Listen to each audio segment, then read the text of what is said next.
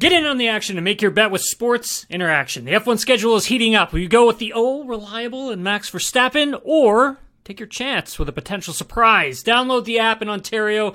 Use the QR code you see at the bottom of your screen somewhere, or head to sportsinteraction.com/SDPN to get started. 19 plus, please play responsibly. Welcome to Nailing the Apex, everyone. I'm Tim Hraney. Please head on over to Spotify. Give us a 5-star rating and a follow. Same goes with Apple Podcasts as well. Rate a review. It really helps us grow the show. You can follow me on social media. Joining me today, we have a 3-person pods. First time we've actually done this on the show. We'll start with Megan Schuster from The Ringer. Megan, how are you? I'm great, Tim. Thanks for having me. Oh, thanks for coming. How was Europe? We didn't really get to talk about it when we before we came on to record here. Europe was wonderful. I had a great time. I was in Stockholm, Paris, and Amsterdam. And if you've never been to Stockholm or hadn't considered it, I would put it on your radar. It was very pleasantly surprising. What was Amsterdam like? Because I always wanted to go. I've always wanted to go there. I was trying to plan a trip where I went and covered the Dutch Grand Prix and then spent more time there this year, but I didn't end up making that one happen. Instead, I'm going to the British Grand Prix. But like, what was Amsterdam like? Amsterdam was great, extremely walkable. Cool. We did a canal tour, the Van Gogh Museum, which I would highly recommend. I actually saw a couple of Max Verstappen hats in the wild, which I was really not expecting to see. So that was a little bit shocking and pleasantly surprising. But no, I would recommend it. Very walkable city. And also joining us today from Fangraphs, it's Michael Bauman. Bauman, what's changed from 7 days ago? I went to Woodbury, New Jersey yesterday and got a tattoo. So, it's not you simply must go to Europe. I'm not on the grand tour like Meg is, but we're having some fun in the Pine Barrens down here. So what did I saw on Instagram? Your tattoo was a seal getting out of water. Is that what it was? Yeah. Okay, so you gotta take me back. It's a long story. You can cut this out if it takes too long. But basically, during the pandemic, my friends and I every Friday we would have a Zoom bracket night where we would pick a topic and argue about it. And so one of the topics early on was what's the best kind of mammal? And I made the bracket, and I'm a big fan of seals. And so I put seals and sea lions number 1 overall. And my wife found out she realized that I had done this about halfway through the argument and ridiculed me in front of all my friends. And it became an inside joke. So we've all, as we're coming out of the pandemic, a bunch of us are getting tattoos based on those arguments. So this one is mine. I like it. Let's talk about Formula One, Spanish Grand Prix coming up this weekend. F1 Classic, obviously, with the racetrack at Circuit de Catalunya in Spain. I mean, especially now they've opened up the last 2 corners again, and we can touch on this later, but I'm just so excited for that. Sergio Perez, really rough Monaco Grand Prix. Let's talk about him. We didn't get to talk about him much on Sunday on the last episode of Nailing the Apex, but this is a big weekend for him, I feel. Judging by how badly things went in Monaco, and like one Michael Scott would say, it's over. We're screwed. Is it over for Sergio Perez? Megan? Yeah. I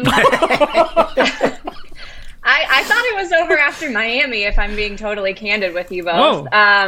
I really thought he had to pull off something there to give himself some sense of hope, because most of his results and wins had been all of his wins had been on street tracks. And, there was such a cluster of them at the beginning of the season that we aren't going to get that the rest of the year. And Max has kind of boat raced him on those more classic tracks. So, yeah, I thought it was over. I especially think it's over after this. I hope he can now kind of settle into a role where he's not trying quite so hard. I felt like that was where he went wrong a lot in Monaco, was just really trying to push it all the way to the edge to get on pole, which I think he knew he had to do. Crashed, of course, saw his car fly through the air, which is another thing I would like to talk about, how Mercedes is very intently studying the Red Bull floor these days. Mm-hmm. But I thought it was over. I especially think it's over now, and I kind of hope he can just settle into a role where, if Max has some sort of mechanical issue or a failure, that he can step in and get a few wins. But yeah, I don't think it's close anymore. Bauman. Yeah, I think that my stance on Checo versus Max in a intra-team title fight all along has been that Checo can beat Max when he's getting everything right and circumstances play into his favor. And I just didn't see that happening 12 times in 22 races, particularly because when Max has a bad weekend, he finishes second or third. I think he had this incredible streak from, I think it was 2020 through maybe Monaco of last year. When he had a healthy car, he finished on the podium every race. And when Checo has a bad weekend, he finishes fifth in Australia. He finishes, in among the back markers in Monaco. And Meg is exactly right that I think he's not just a street circuit specialist. Like, he's one of those drivers who's good in changeable conditions as well. This would have been an ideal race for him if he hadn't binned it in, not even in qualifying, in Q1, and just couldn't, like, the difference between a very good Grand Prix driver, like Sergio Perez, and one of the all-time greats like Max Verstappen is the ability to get something out of situations like, when you fall into a situation like that to eke out even points, I think would have been a tall order here. So this is just, he can't ever have a weekend like this if he's going to challenge Max. And now he's had, I think, Meg, you're right, Miami's a missed opportunity. If he had won in Miami, won in Monaco, like, we could talk about the street Singapore is coming down the line, but, maybe tracks, conventional circuits with some unusual characteristics like Canada, like Hungary, he could have given Max a run for his money, but I think it's just time to give up the pretext now. I mean, I agree with both of you. I think it's going to be tough for him moving forward for sure. I mean, coming into Miami, I thought that, honestly, I thought that he was going to be able to at least put up a fight, but when you're going up against Max Verstappen, the guy's at the peak of his powers right now. He's performing so well that it was going to be tough. You have to be consistent and limit the mistakes. I mean, obviously you have a huge mistake from him in Monaco, but I also think Miami was good. Well, it's not good to see. Wouldn't be good to see for Sergio, but for me, it was interesting to see how, Max dealt with the tires and the tire situation. Sergio has always been really good with tires, tire management, and we've got a new compound for this year. And I think at the beginning of the season, I think Sergio had a bit of an upper hand in that department. And I think as we got into Miami, that's when Max got on top of that. And I think Miami was an example of how Max had figured out the tire, especially in race conditions, because they were both on the different strategy, and Max was able to just make all of that work. Plus, he was in a load of traffic as well for that first stint of his, and I just think he did a better job with the tire, and I think he's just on top of it, and I honestly don't think Max can be beaten, and which brings up the question, can Red Bull win every single race this season? I brought this up 1 week ago, and you scoffed. I did, and I still am going to. Go for it, and then I'll tell you why you're wrong. So this, I don't know that I'd bet on it. If you'd have to, I think I'd have to get favorable odds to bet on Red Bull running the table, just because 22 races is just a huge number of weekends to string together where at least one of the cars is at or near the front of the grid. I think what we saw, that incredible battle for pole and qualifying in Monaco, showed that the gap was, just like you said, lower here from Red Bull to Aston Martin, Ferrari, Alpine, Mercedes than it would be at other tracks. And now that this opportunity's come and gone for Charles Leclerc or Fernando Alonso or whoever else to steal a win, we're sort of looking for that next ideal condition or that next ideal situation. I think at this point it's going to take a crash or a breakdown, or because particularly what we've seen Max Verstappen do a couple times this year already is something goes wrong in qualifying and he's still able to fight back for first or second because that Red Bull is so good in traffic. And that, you think back to the last dominant car, the Mercedes of the mid to late 2010s, that car's that car was so aerosensitive, that it was so good in qualifying and so good at the front of the pack that even Lewis Hamilton sometimes struggled to get it through traffic in a way that, Verstappen and this Red Bull are not. And so that's just another weakness it's another space where a front runner would ordinarily have a weakness where there just isn't one now. And nothing about the way that most of the competitors, maybe Aston Martin being the only exception, but nothing about Ferrari or Mercedes or Alpine in the direction that they're going really gives me a whole lot of confidence that they're going to close that gap on pace. And so unless Red Bull is so far ahead that they check out of developing this car completely, and we get a fluke result in Brazil or Mexico or some other track like that I just don't know. I just don't know where that win is going to come from. It's probably a better than even money bet that it will come somewhere. Even the dominant Michael Schumacher Ferrari teams never ran the table. McLaren with Senna and Prost never ran the table. So it'll happen somewhere, I guess. But Red Bull have to be heavy favorites in every race from here to the end of the season. They've just done it on so many different types of tracks now. Yeah, I think they can win every race. I would agree with you, Bauman, that I don't think that they will. There's got to be some outing where, Max has an issue and has to retire the car and Checo gets into a battle with Fernando, or maybe they both retire the car. Who knows? Like you said, there are so many more races to come. But I think that question is so interesting, too, because I agree with you, Bauman, that this car really allows Max to be patient, where in the past, I think we saw him make mistakes when he was overly aggressive, going up against Lewis, and when maybe he didn't have this full-fledged faith in the machinery. But he is able to take his time on those early laps. Even when he's in traffic, he's able to really kind of sit back and let the race come to him and make the overtakes where he wants to and where it's convenient for him, because they have that DRS pace and because he has just full confidence that the car is going to be there. So I don't see him, crashing out and doing anything embarrassing like he maybe would have done in past years. I think he is just able to kind of pick things apart however he wants. And with that pace, he's always going to get back to the front. Yeah, I don't think Red Bull's going to be winning all the races this season, only because of a few things. Actually, Megan, you alluded to this a little earlier with the floor of the Red Bull, obviously with Sergio Perez's crash in Monaco. We were able to get a good look at that thing, and I believe it was Ted Kravitz who had said that Mercedes' upgraded floor and side pods were prehistoric compared to the Red Bulls, if I'm not mistaken. I think having that exposed is going to change some things with how the development race is going to take place. I mean, Sergio did say today that the team probably won't be bringing any more big upgrades to the car for the rest of the season. They do have a new floor that will be debuted this weekend, but aside from that, he wasn't too sure, wasn't very confident in saying there wasn't going to be anything really big coming down the pipeline, where we still have got huge upgrades that are coming for a lot of the other teams. And I honestly still believe, because we saw it last season, that teams can claw back big amounts of performance with this regulation.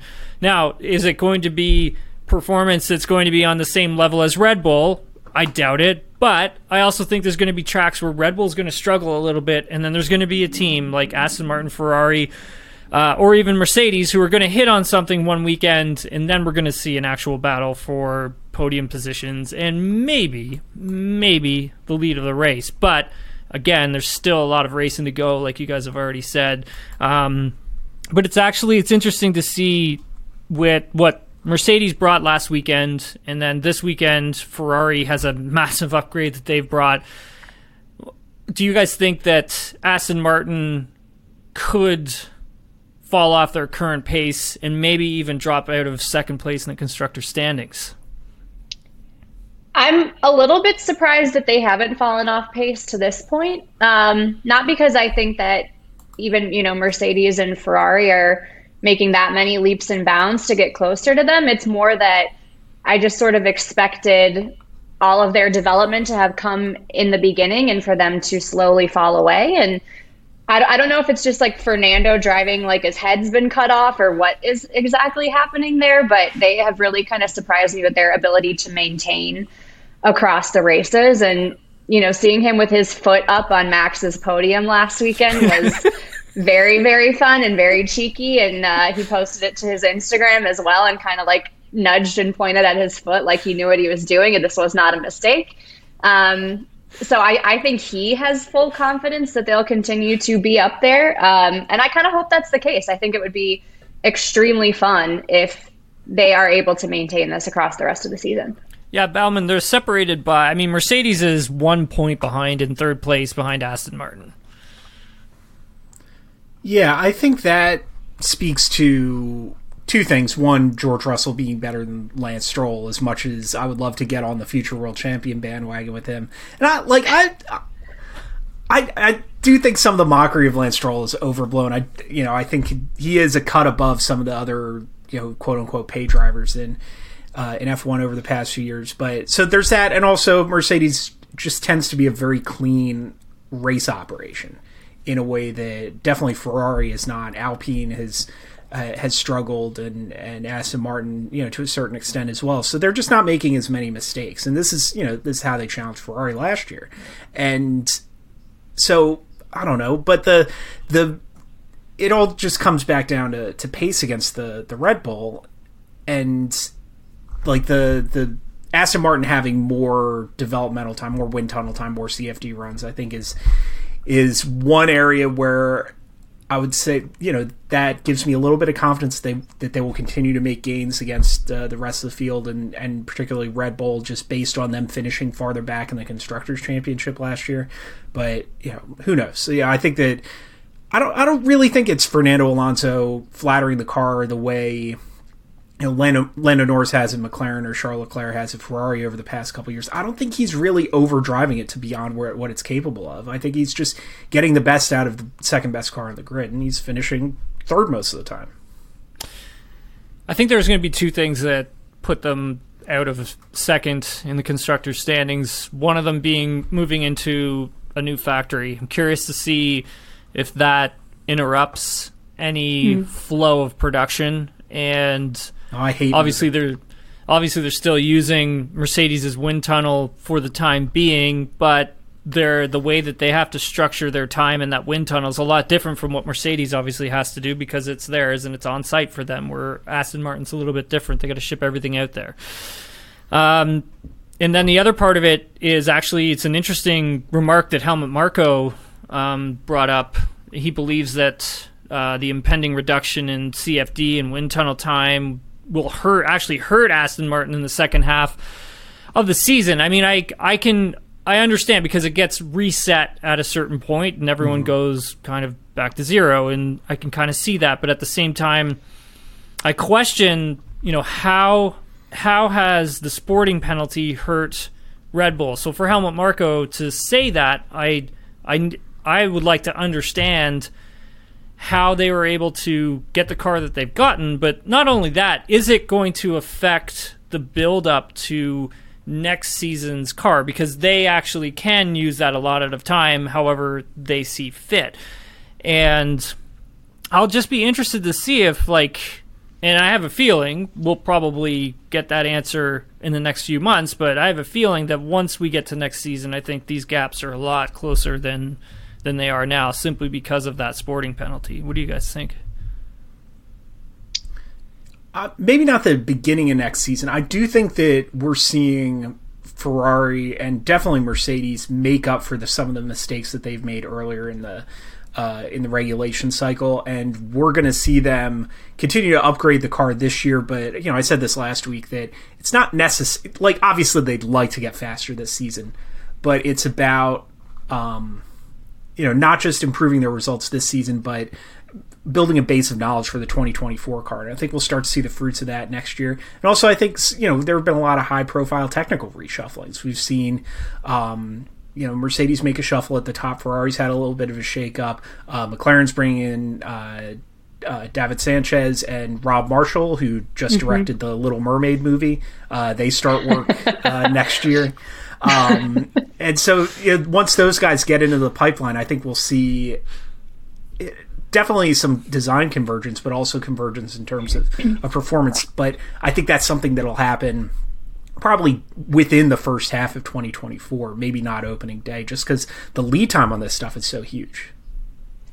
There is a part of me that's a little bit worried for both Mercedes and Ferrari for next year, given that they're sort of simultaneously developing the 2024 car and trying to upgrade the 2023 car. And this is something that James Allison, I think, has been talking about this week, and that this is sort of an unusual predicament for Mercedes to be in, to be focusing and kind of splitting their resources on these two projects. And I know that, Ferrari's car for 2024 is reportedly already in the wind tunnel. And so that's why they're not trying to make too many massive upgrades on the 2023 version, since, that would sort of mess up their entire direction for both cars. But I wonder when that split in resources is going to bite those teams, and whether it will be at the start of 2024 or maybe it's in, some of their upgrade directions on the second half of the season, because I just don't think you can be split in two directions for this long and wind up with one cohesive solution.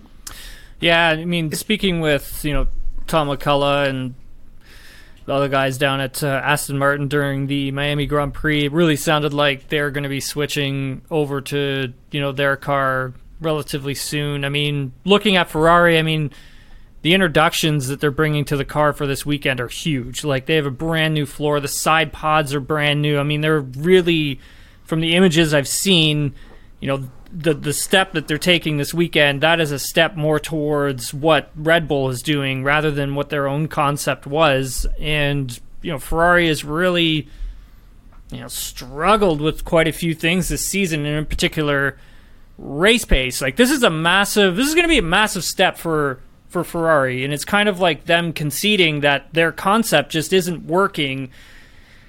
And looks like that philosophy will change this weekend. But then again, right, you brought up some great points, Mega, but how are they going to be able to split resources on developing not only the 2023 car, but also the 2024 car? If you look at what Mercedes did last weekend, it's a huge upgrade. And then you've got Lewis Hamilton, coming out and saying that, the upgrades weren't the improvement that, they had dreamed of, but he feels...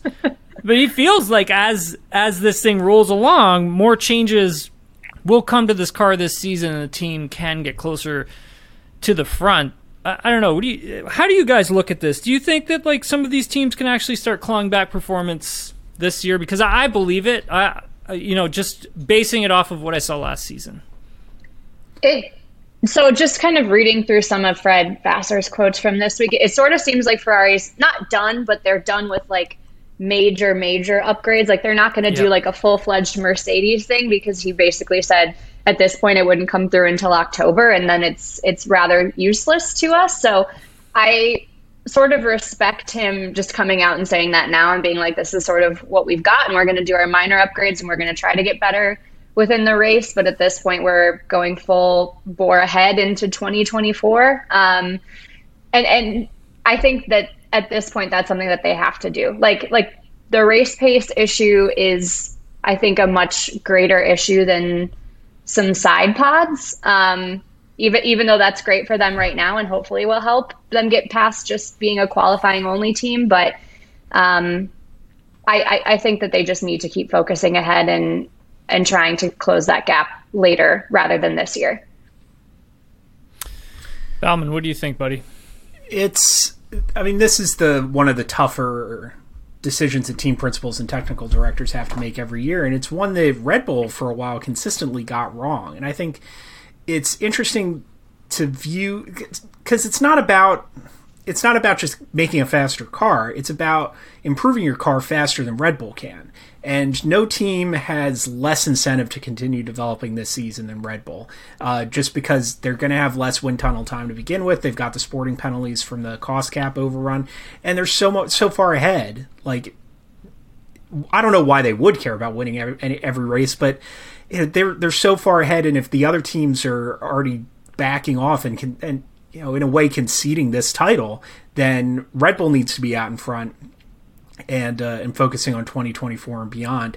I will say, with relatively stable regulations, the two, developing for the second half of 23 and developing for 24 are not mutually exclusive goals. I think there's a lot of value, particularly for a team like Mercedes that struggled with correlation between wind tunnel and on-track performance, to get these new parts, to get this new concept on the track and actually use this second half of the season as a test bed. Lewis Hamilton being unsatisfied with the car, take that for what it's worth, because he's always unsatisfied with the car.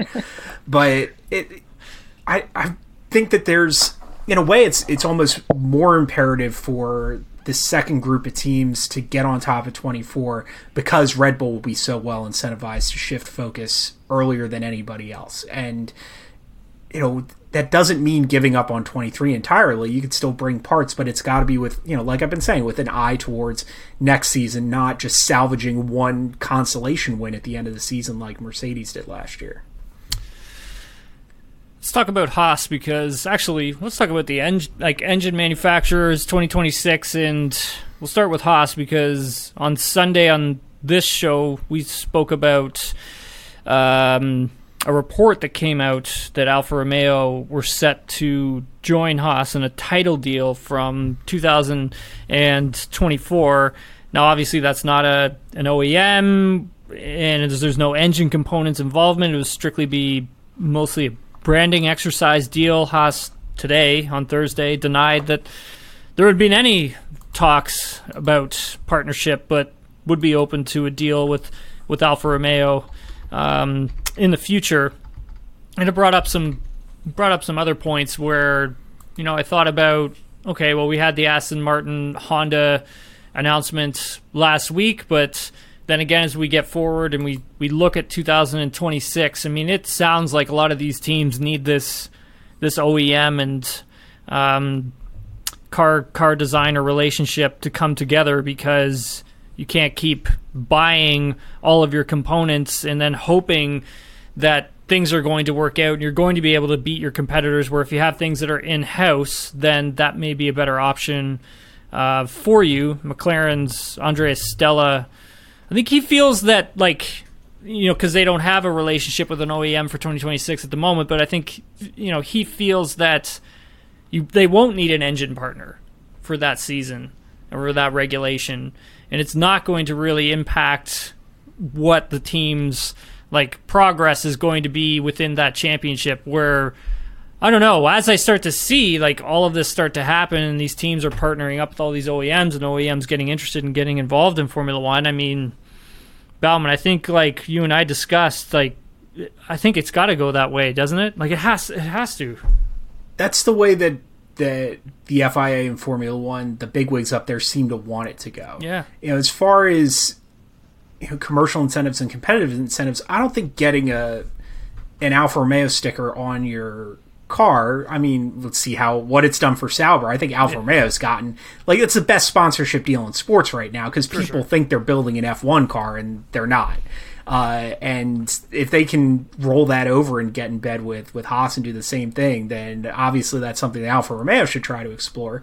But I don't think it's as important to get the branding as it is to get a works engine, and a good one. And this is something that's been the case, since the 70s and 80s. That you need to get even the most successful privateer teams, McLaren in the 80s and Williams and BAR when they were running well, they were in tight with a major engine manufacturer, and that's the important thing, And so whether that's, I guess the Red Bull Ford thing is a little bit different, but what makes me optimistic for Sauber / Audi in 2026 and beyond is not the Volkswagen branding. It's the fact that they're going to be building their engine in-house. Mm-hmm. And so I think that it's convenient from a commercial perspective for F1 from their point of view to get these car brands in and associate. Maybe they get 9 or 10 teams for between these guys and the Andretti Cadillac thing, and however that shakes out. They could get every major manufacturer on the market competing in F1. I think that's I don't necessarily agree with that perspective, because we've seen how fickle these big brands have been, these corporate conglomerates, and the sport has been the more stable teams McLaren, Williams, have been, these privately run teams that can pick up and drop, these engine manufacturers as they come. Red Bull now, I think, is a perfect example of this. They've been doing this for close to 20 years now. Yeah. So, but, just because I disagree with it doesn't mean that there's not logic to it. And that seems to be the overriding logic that the Formula One is using. So I'm sort of lukewarm on this, but I absolutely see why Alfa Romeo would pursue it. I can understand why it would be attractive to Haas and why it would be attractive to F1 as an organization. What do you think, Megan? Yeah, I mean, Haas certainly wants money wherever they can get it, right? So, more power to them for getting that. I agree with what both of you said, though, and that I think if you want to be a truly competitive Formula One team in this day and age, you want that sort of a partnership where you can have control over what the engine looks like, what the components look like that go into it, how it connects into the car. I think, obviously if you are not one of those teams, you're sort of beholden to the Mercedes and Ferrari, et cetera, manufacturers who don't really have a whole lot of incentive to work super closely with you. But I also think that there are teams on the grid that are probably pretty happy with where they're at, Haas being one of them. And, I'm sure everyone would tell you that they want to be competitive and want to win everything. I don't think that that's very realistic for them at this point, and I don't know that that's like a truly end game goal of theirs. So they're probably perfectly happy with where they're at, and I think more and more we may start to see that split between the teams that are going to sign these kinds of big flashy deals and really do want to go for it, and the ones that are content being a midfield team.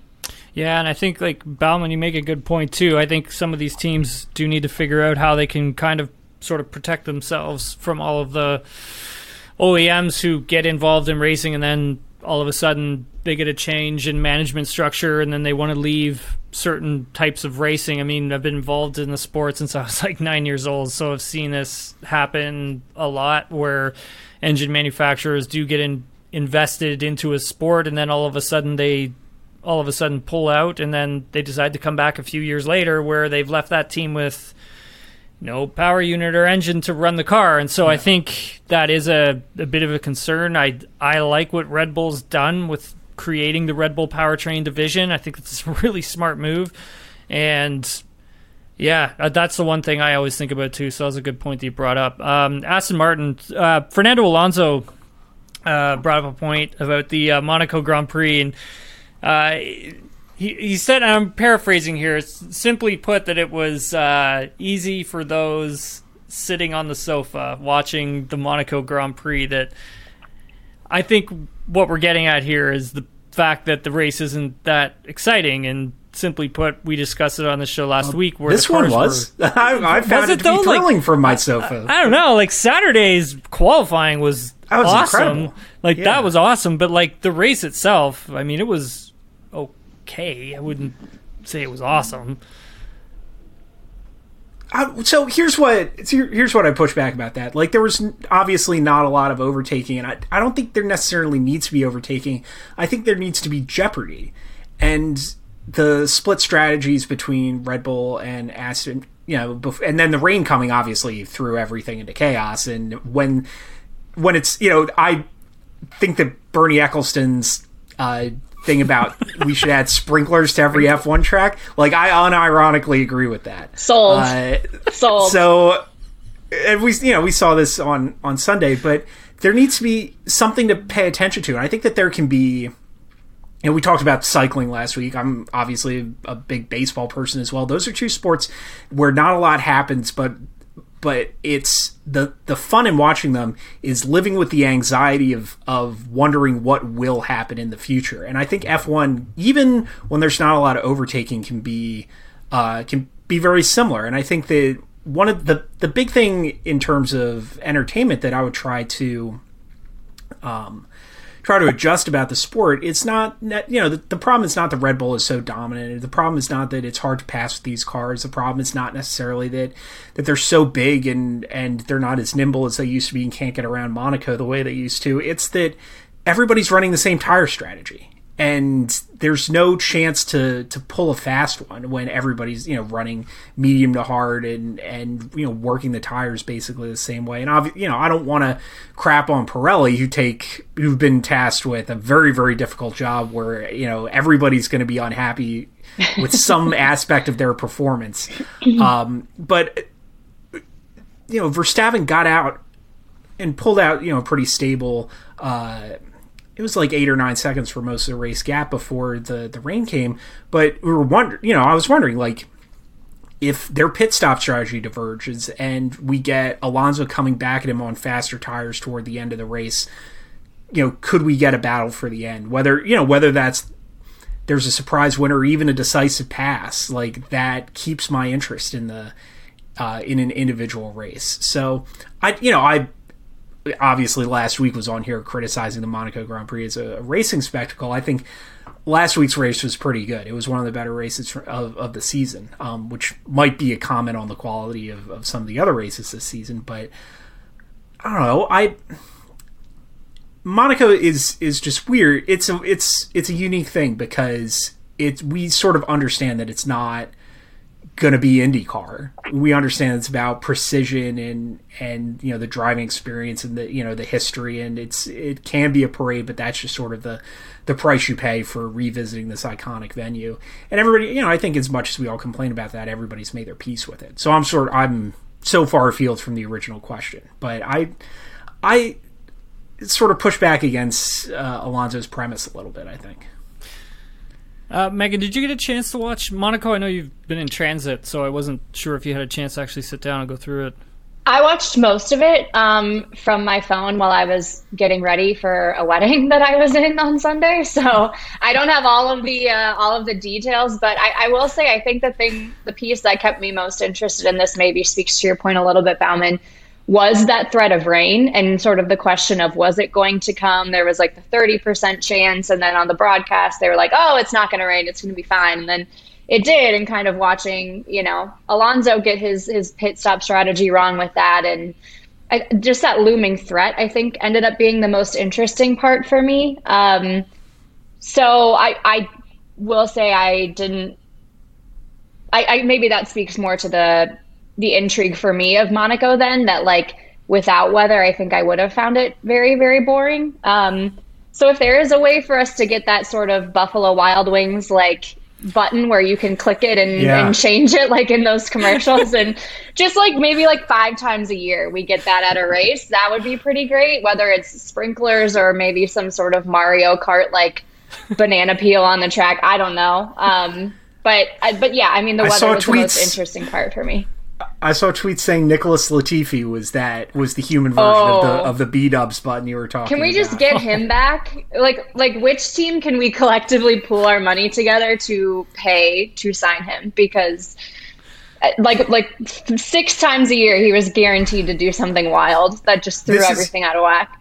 This is your 11th team that F1 should run like a league-owned team and have Latifi and Yuki Tsunoda in those 2 cars just like the Joker team. We'll let Michael Andretti on the grid as long as he hires Nicholas Latifi. As long as it's a bit, yeah. As long as it's a bit, yes. Spanish Grand Prix.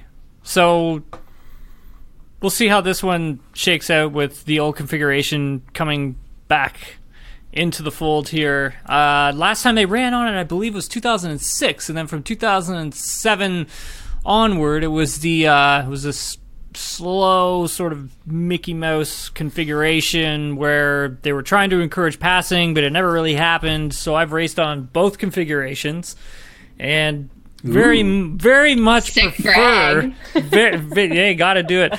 Very much prefer this configuration they're going to be running this weekend. I'm going to be very interested to see who could take the final turn flat out, because I think that's going to be a challenge. Which is, for me, I love it. It's going to be great. I think this race is going to be pretty good too. Now, whether or not it's going to be like awesome, like Monaco, as Michael Bauman puts it, I don't know. It may not be, but I think with this DRS zone and the way that the track layout is, I think we're probably going to get way more passing than we've seen so far this season.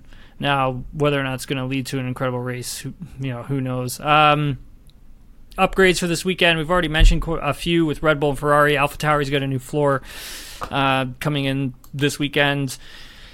I don't want to slam on Nick de Vries, but do you think that... Yeah, you do. Well, You wouldn't keep doing it if you didn't want to do it. This is your podcast. Well, here's the thing. I don't really like to slam drivers, and nor do I think Nick de Vries is a bad driver. I think he's a very good driver. I think with a new floor for this weekend, what I was going to say is I think this helps, and I think we get Nick going in the right direction here. He had actually his Monaco Grand Prix was pretty decent, if I remember correctly. Like he didn't have a terrible race, which was good for him. And I think that seeing in the direction that he could go with the new floor, I don't know. It's going to be interesting to see. Daniel Ricciardo. Megan, you brought this up before we came on. It's actually pretty interesting. Apparently, he's selling his 720 Spider? He is selling his 720S Spider McLaren that he drove throughout the 2022 season.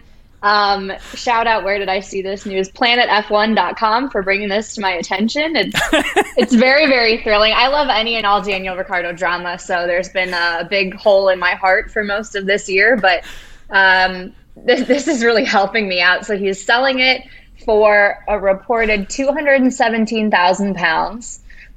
It has not quite 7,000 miles on it. And apparently it goes from 0 to 60 in 2.8 seconds. This is all the information that I can give you guys on this car. But yes, only one owner, is the one that he old drove. lady, you only drove it to church. Only drove it to church. Only drove it after he, had some success on track. Actually, no, that was 2021, wasn't it? So no, he only drove it last season. So maybe that's where all his bad luck came from.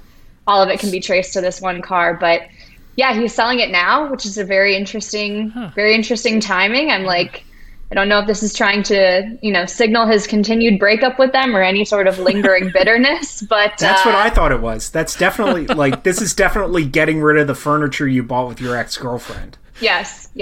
So in that way, I'm kind of surprised he waited this long, but maybe he thought this was when he could get the best price for it. Have you guys heard some of the comments that Red Bull is kind of keeps sort of saying over the past few races where Daniel showed up super thin? What did you do to him while he was at McLaren? We put some meat on his bones. They make him sound like he's haunted. Right? He showed up and was a completely different person, and they're he's finding his way back to himself now that he's back with us. It's pretty dark. They make him sound like he just lost it for 2 years. Yeah, I'll be honest, having seen the back half of last season, I think that's a pretty reasonable conclusion to draw, that he was haunted. Yeah, I mean, I wouldn't go that far. I mean, I think one of the things about Ricciardo that I've noticed for the past quite a few years is that he always has good relationships with the teams, and he never badmouths the team, and he never gets into it with the team, and he always tries to keep that reputation of himself with other teams very professional. And that's one of the things that I've known about Daniel Ricciardo for so long. And that's why, when you brought this up about him selling the McLaren, the 720 Spider, I thought that was really strange. He must be moving or something and just needs to offload it or something like that. But I don't know. If we put all of our money together, do you think we can buy it? I don't know. Do you have $216,000, Tim?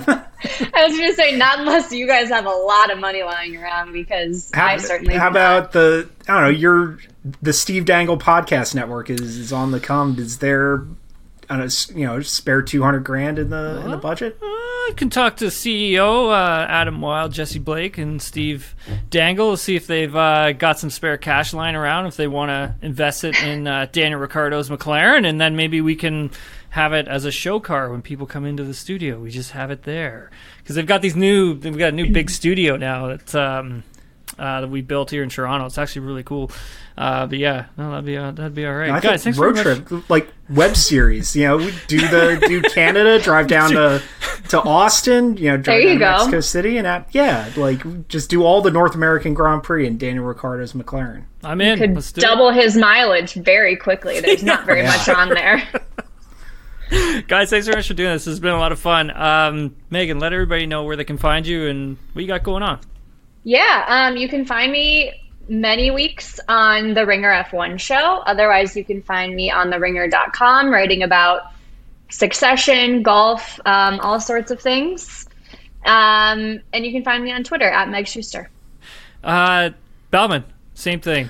Everybody know what we got going on. Twitter, at Michael Bauman, fangraphs.com. Please consider becoming a member. We're going to have some exciting MLB draft stuff in the works that we're doing some prep on right now. So be on the lookout for that at the end of June, early July. Did you guys watch the final? I know, Megan, you probably saw the final episode of Succession. You didn't? I didn't yet. I was traveling. What? I was traveling, so don't spoil it for me. Oh, no. You can work at the Ringer without. Wait, hang on. Yeah. The only reason I watched Succession in the first place was because, I didn't think you were allowed to work at the Ringer without being up to date on it. Yeah. The only reason I was like, hold on a second. The only reason I was like really started to dive in was because of, I think it was Bauman. It was your article on the baseball hats. I think I'm very close to getting fired, you guys. I won't lie. I'm at least 2 weeks behind because I was out of town. So oh my god, they didn't set aside time when you were in Stockholm to. No, but we did ask multiple Spotify executives which Succession character they identified with. So critical analysis from us. Don't worry. Don't worry. Well, guys, thanks very much for coming on the show. Really appreciate it. If you want more from me, you can get me on social media at Tim Haraney. Please head on over to Spotify. Give Nailing the Apex 5-star rating and a follow. Same goes with Apple Podcasts. Write a review. It helps us grow the show a lot. And we'll talk to you all later in the week.